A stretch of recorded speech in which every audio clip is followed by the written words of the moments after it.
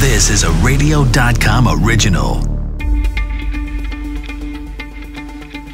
This is Coronavirus Daily, World on Pause. I'm Charles Feldman from the KNX Radio.com studios here in Los Angeles. And I'm Mike Simpson. And here to talk, of course, about the coronavirus pandemic. Let's start with some positivity today. Seems we don't get enough of that. Yeah. Virus infections, deaths, the number of people in the hospitals, they're all trending down in most of the country.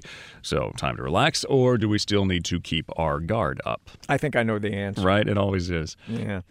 Some colleges and universities keep trying to reopen, but when they do, virus cases increase. Now, wouldn't it make sense to just keep them all closed for now? What is life like on college campuses? We'll hear from some students about what they're dealing with. And how did this virus spread so rapidly across the U.S. and the world anyway? One biotech conference might have played a giant role. And travel shaming is now a thing. We'll explain how you might want to make your vacation a secret. Just keep it among yourself and your family. Shh. I didn't go anywhere. Movie theaters reopening many parts of the U.S. They say their new safety measures will put people at ease. But first, the news about the virus may be slowing down here. Dr. Philip Wang is Director and Health Authority of the Dallas County Health and Human Services Department. So, Doctor, would you agree things are apparently getting better?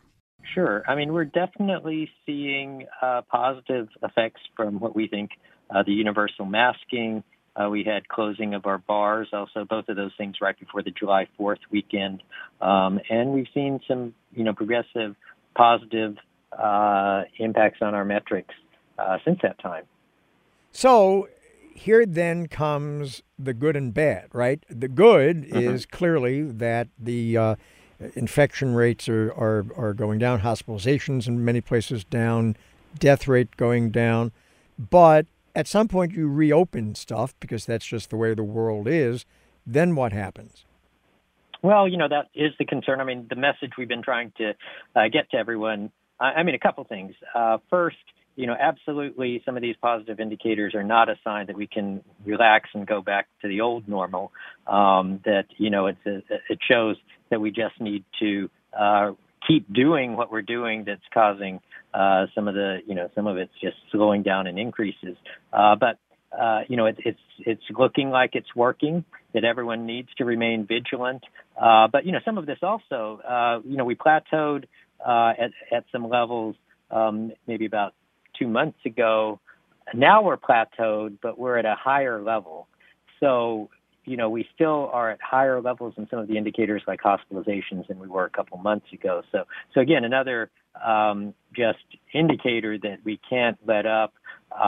This doesn't mean things go back to normal, and we do keep reinforcing there's going to have to be a new normal, like this universal masking, still 6 foot physical distancing, staying home as much as you can, teleworking, those sorts of things. I guess I worry, and other people worry about what we see when we have some college campuses with the outbreaks already after the first week or two of people being back. And in a lot of cases, it's still virtual classes, but you've got, apartments and dorms, and we're going to get into this in the next segment as well. But if we still can't get large groups together, we're still going to see outbreaks no matter what happens. I mean, that's the nature of the virus. Right. That's where I think we're learning, what things we can do safely, but there are some concerning things that can change the picture that we're certainly very cautious about. Is there any reason to believe, and I know that and I'm sure you're aware of it too, there are kind of sporadic reports from different people around the world, physicians, medical researchers, who suspect that maybe, even though it's a very slowly mutating virus, maybe it is not as potentially lethal or as pernicious as it was in its earlier forms. Is there any reason at all, any evidence to back that up?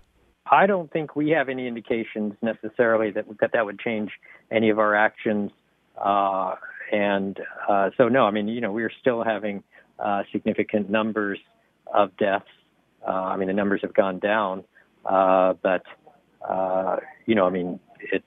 it's still a very serious condition. And the other thing, we don't know what the long-term effects of this are.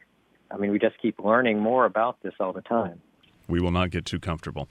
Doctor, Thanks so much. Colleges and universities have been having a tough time trying to reopen and have in-person classes. The University of Alabama has at least 500 cases just 6 days into classes starting. Hundreds of other students forced into quarantine. Not to mention, hard to get students to socially distance away from the lecture halls. Dr. Robert Schooling, Chief of Infectious Disease Division at the UC San Diego School of Medicine. So, Doctor, good idea to bring college students back to their campuses? Yeah, it's a challenge. Whenever we get groups of any type together, we have to think about what kinds of activities they'll be engaged in that will give the virus an opportunity to spread. And what we've seen on the college campuses so far isn't the classroom teaching or the research engagement of students. It's really the extracurricular activities that have been a challenge, social activities that students have been involved in. So then how do you account for that, right? Because you can even have a school campus with constant monitoring. So you got to log into the app and tell us how you're feeling every day, and we're going to test you all before you come in. But then, I mean, we remember apartments in college. Some of us had one roommate, a lot of us had 2 or 3, and then everybody's got friends, and you go out a couple times because it's college, and then there's COVID. Yeah, it really requires students taking leadership positions. Students have to be aware of how the virus is transmitted, that it's highly contagious. And if you go to places like a bar where there are a lot of people hanging around with no masks on, that you're putting yourself at risk. And once you do that, you put everybody in your living situation, which could be your apartment or your dormitory, at risk when you get back. So it really is an issue of trying to kind of enlist the students in a campaign to keep the campus a bubble that has the least amount of virus present, and then on campus to give the virus as little opportunity to spread as possible. Yeah, but here's the thing, though, Doctor. I mean, we're now over a half a year into this pandemic. It's hard for me, anyway, to believe that college-age students don't get it by now, that they haven't heard all of the public relations issues. They haven't heard all the messages from officials and physicians such as yourself about what they should be doing and should not be doing, but yet many of them continue to do it anyway. So is it that they just have decided collectively they don't care? Well, I guess there are a couple of things to say here. First of all, sometimes you don't understand what the implications are of your actions. Sure, college-age kids may be thinking, I'm not going to get sick, so I'm not that worried. I can deal with this. I may not even have symptoms. But if the virus is circulating, they can't have college. And so the real implication, the real downside of not taking all this into consideration is not having a college experience. Now, you can say, well, then let's just get through this semester and we'll have a vaccine in the fall, we'll be ready to go. Actually, I don't think we can count on that. And so what college-age students have to try to sort out is whether or not they can participate in a way that allows schools to operate safely, or whether they want to be a generation without college and who stay at home and learn from Zoom, because we're not going to have a vaccine in the next 6 months. We may not have a vaccine ever. And if we have a vaccine, it may not last very long. We've seen in yesterday's paper, you saw the first report of a patient who was infected in Hong Kong in February. He was reinfected with the second strain of virus, second time around in July. So I think it really is a matter of thinking about whether or not college is important. And if it is, then we have to figure out how to run them. And that involves really an active participation on the part of the students. Now, in the schools that have closed, some of the students who were responsible for the closure it was a minority of kids who were out doing things, and the other kids are pushing back now, saying, you're the one who deprived me of my college experience. So as I think these things happen, there will hopefully be a bit more peer pressure on those who have thought it isn't a big issue to start taking it more seriously. Dr. Robert Schooling, Chief of Infectious Disease Division at UC San Diego School of Medicine. Doctor, thanks. Let's explore a different side of college life. What's the experience like of walking around a campus and attending class right in the middle of a pandemic? Let's go to Temple University in Philadelphia. KYW's Andrew Kramer talked to some students on campus to see how they're doing. You mind if I get your name? It's Emily. What year are you? First year. First year, Yeah. okay. So this is your first year of college under all these weird circumstances. Tell us what's been going through your head. So it's kind of just difficult to know really what to do and what's going on and how to navigate online classes with everything going on. Just trying my best, How do you feel being here? Do you feel pretty safe or? Yeah, pretty good. I mean, everyone's being pretty safe, wearing their masks and everything. I feel pretty good about it, yeah. Being your first year, are you happy that some of the classes and stuff are going to be in person as opposed to all virtual, or did you prefer virtual? Where was your head kind of going into the school year? I pretty much wanted the real experience, so I kind of wanted most of my classes to be in person. Most of them aren't, which is unfortunate, but I'm dealing with it, yeah. Do you feel like you're getting the real experience? Do you feel like you're actually at college? I feel like when we get really into it, I probably will. Right now, it's kind of just a lot of online stuff. And would you mind if I got your names? I'll start with you first. I'm Olivia. Olivia. Yeah. And mine's Madison. So what year are you guys? I'm a sophomore. Sophomore? We're both sophomores. Both sophomores. So you were you here last year for? Yeah. Okay, good. Compared to last year, what's first day of class like so far this year? For me, it's kind of similar because I have an in-person class, and I already had it this morning. It's just a lot more spacious in the classrooms, which is kind of nice because normally it's very crowded. But yeah, it's kind of the same, to be quite honest. Other than having virtual classes, it's very much the same kind of first day. Things are open that we can access, and it's not too different. What about the atmosphere? Is it the same atmosphere as this time a year ago? Yeah, it's not as crowded, walking down the walkways and stuff, but there's still a lot of people out, which is nice to see. And everyone's sticking to the rules of wearing masks and things, so it's not we're in danger really.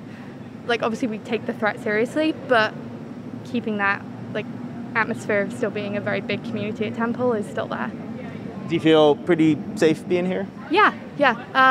I mean, I live in an apartment building, and everyone's hand sanitizing same as normal, so I think it's pretty safe being back. So, not like her, but I got put all online, so that's a huge change for me from last year. And 2 of my classes got put as we don't even have a scheduled time to meet. So for some people that aren't very good with keeping up to date with their classes and their schoolwork, it'll be a little hard for them. And that is a big change because I do like the class atmosphere a little bit, but the way they're doing it, it still makes you feel like you're still seeing your teachers, which is nice and everything. And like she said, the campus feels the same. It's get out of your dorms, come outside, and you'll feel more a part of the community instead of being enclosed in your dorms the whole time. Coming into the year, were you hoping to get mostly online stuff, or were you hoping to get some in-person classes as well? So since we're health professions, I'm pre-PT, I was hoping that at least my lab would be in person just because I am a hands-on learner.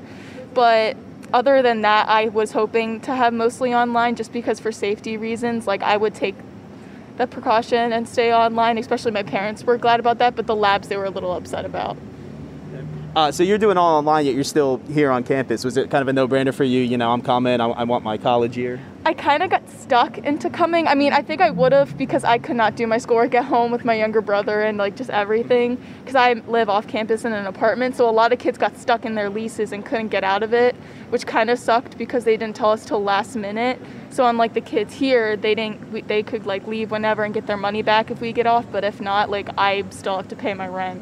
So I came no matter what. And you feel pretty safe being here? Oh yeah, I love that everybody's wearing their masks where I come from. A lot of people don't take it seriously, which is very frustrating. So seeing everybody with their mask on makes you feel like we're all in this together and we're taking it very seriously. The biotech conference in Boston might have been responsible for spreading the virus around the world and in the U.S. People gathered in February for seminars and hung out with each other.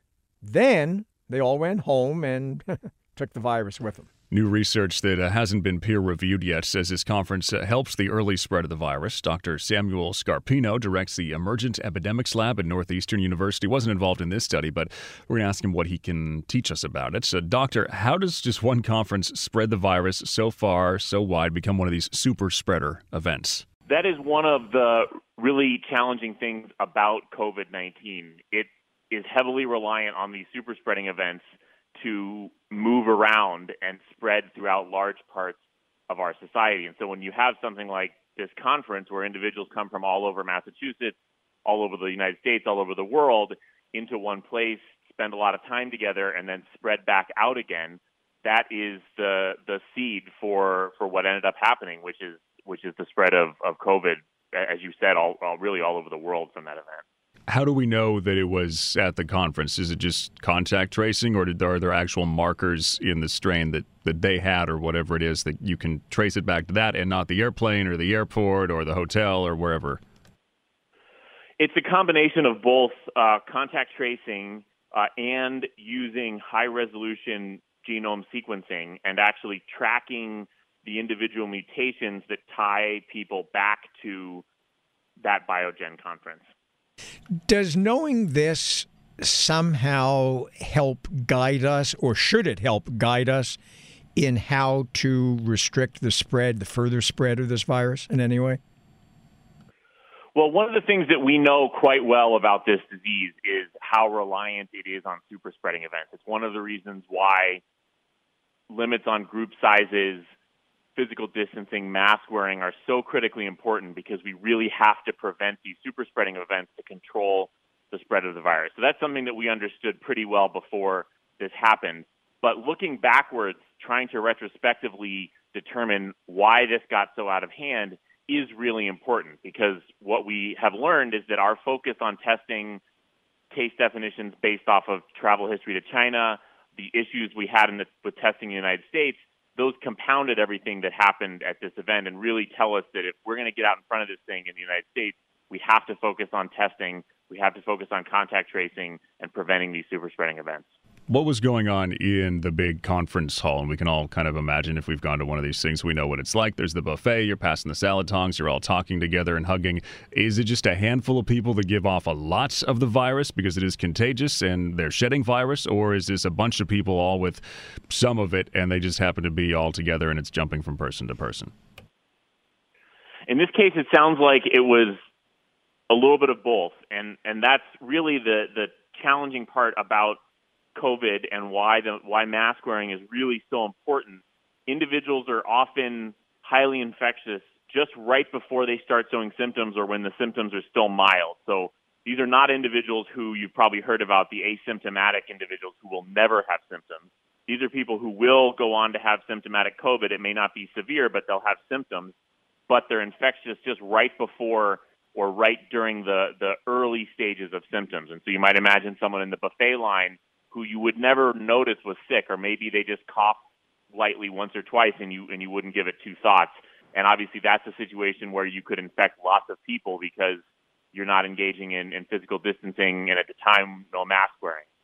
Dr. Samuel Scarpino directs the Emergent Epidemics Lab at Northeastern University. Doctor, thanks. Watch out for the travel police. If you're planning a vacation during this pandemic, not everyone is going to be happy about it. You go somewhere, you post some pictures on social media, then you start reading the nasty comments. Joe Brancatelli, editor and publisher of JoeSentMe.com. He talks to WBBM's Cisco Cotto about travel shaming. I think a lot of this has to do with the traditional sense that people don't like anyone boasting about travel they can't do. Remember back in the days when you'd have to sit through somebody's travel slides, and part of it was a reminder that you couldn't go there, but they've been. So there's part of that. I think the other part of it is simply you just mentioned how the market is mixed. If you're in the market deep, you're doing pretty well. But if you're most of the rest of America, you're not doing well financially. So the same thing with travel. How dare you travel when the country's got a pandemic, when I'm not making money, and you can list the endless list. The wiser course might be to be, one, don't be on social media, or two, if you do go on vacation, don't boast about it. Yeah, just don't put it on social media because you're going to get people who are upset about it. Whether they should be or not is another story. Talk about traveling, given the fact that I know here in Chicago, it seems like every week you have states moving in and off of quarantine lists. It's difficult to even keep any of it straight. Well, at Joe Sent Me, we've put something up that's free. You just have to click on our coronavirus page. We're trying to link to every state's rules. But I'll give you a perfect example. I live in New York. We have family and friends in Hawaii. For us to visit Hawaii, when we go to Hawaii, we would have to do a 14-day preventative lockdown before we could leave our hotel room or condo. And then, maybe we could go be up with our friends. And then when we return to New York, because Hawaii's on the do not travel list, we would have to lock down in our house for 14 more days on our return. Trust me, Cisco, I love everyone. I don't love anyone enough to be in quarantine for 28 days in order to see them. Yeah, and then your whole trip in between, right? I mean, you got the first 2 weeks of quarantine, then you actually get to enjoy yourself, and then you quarantine 2 weeks on the backside. That's something I'm sure people are bringing up online, too, as people are posting pictures of themselves on the beach.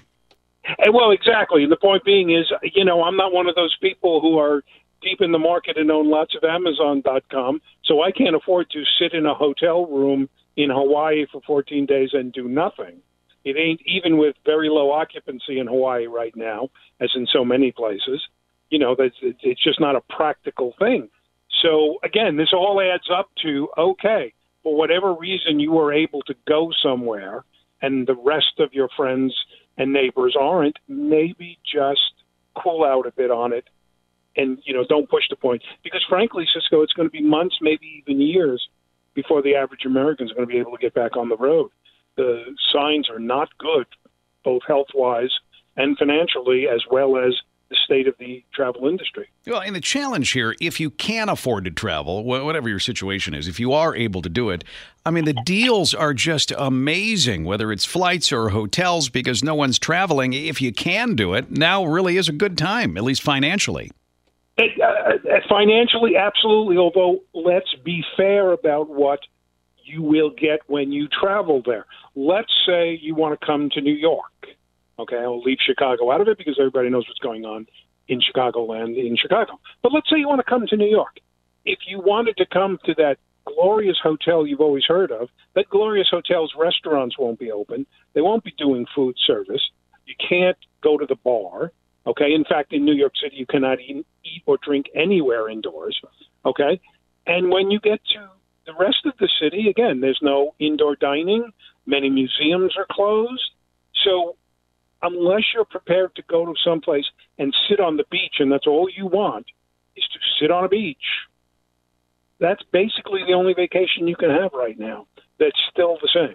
Yeah. And even then, after you're coming off the beach, don't be expecting to go to a good restaurant.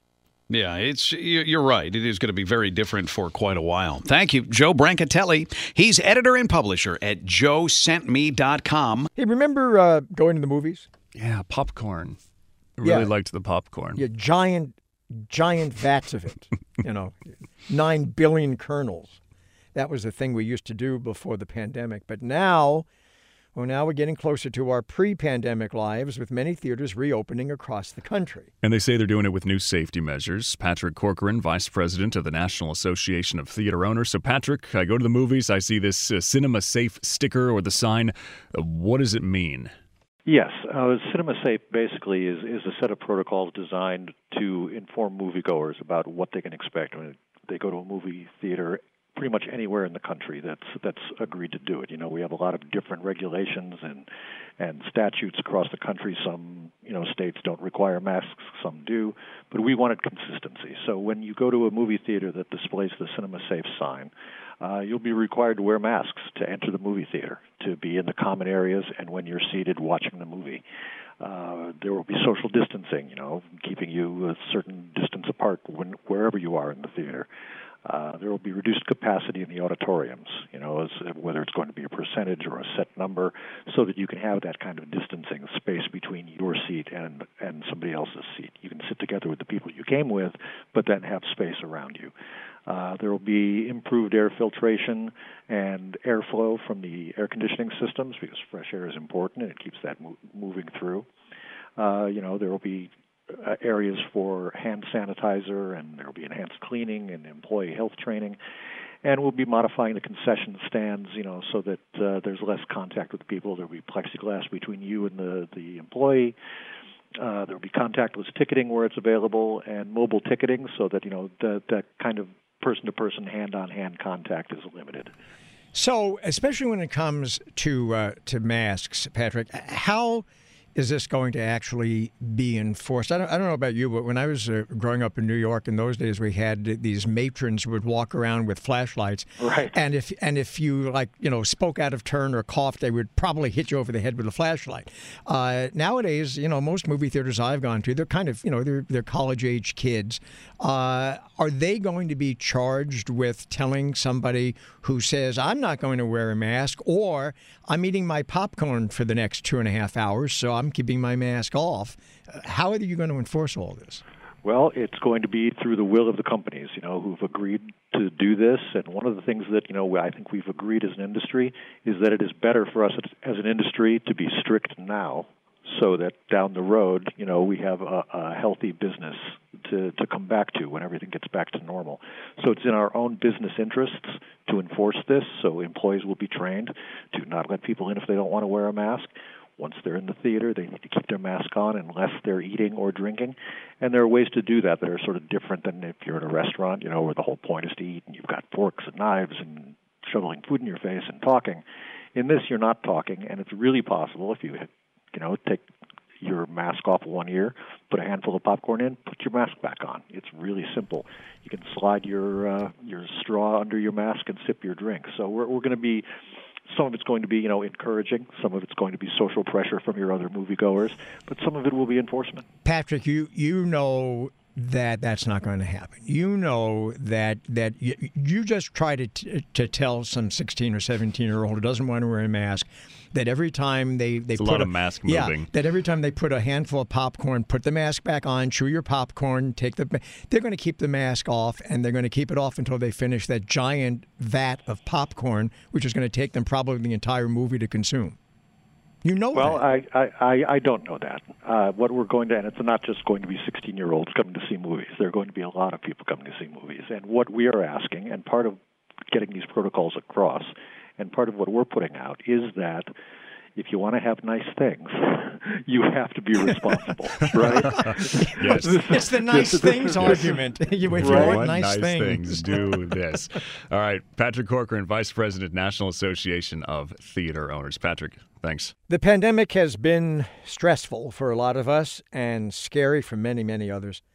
A group in Japan wants to help ease people's minds, and it plans to do this by putting people in coffins surrounded by zombies with chainsaws. Naturally. Yes. This is exactly what I want to do right now. Yes, that'll really make you feel at ease. People get into the coffin, they listen to a horror story, and watch actors perform and get poked with fake hands and squirted with water. The coordinator of this show says the goal is to offer people some relief by having a good scream. If you're worried that people could catch the virus from the zombies, the coffin has plastic shields. Because, of course, it does. A good scream. I'm going to have a good cry if I'm in a coffin and zombies are poking me. I don't know if this is an ingenious idea or one of the dumbest things I've ever heard. I don't know. I'm thinking about it. I can't tell. To be determined. Yeah. Thanks for listening to us on the radio.com app, Apple Podcasts, Google Podcasts, or Stitcher. I think I decided. Yeah? Yeah, I'm not going to tell you.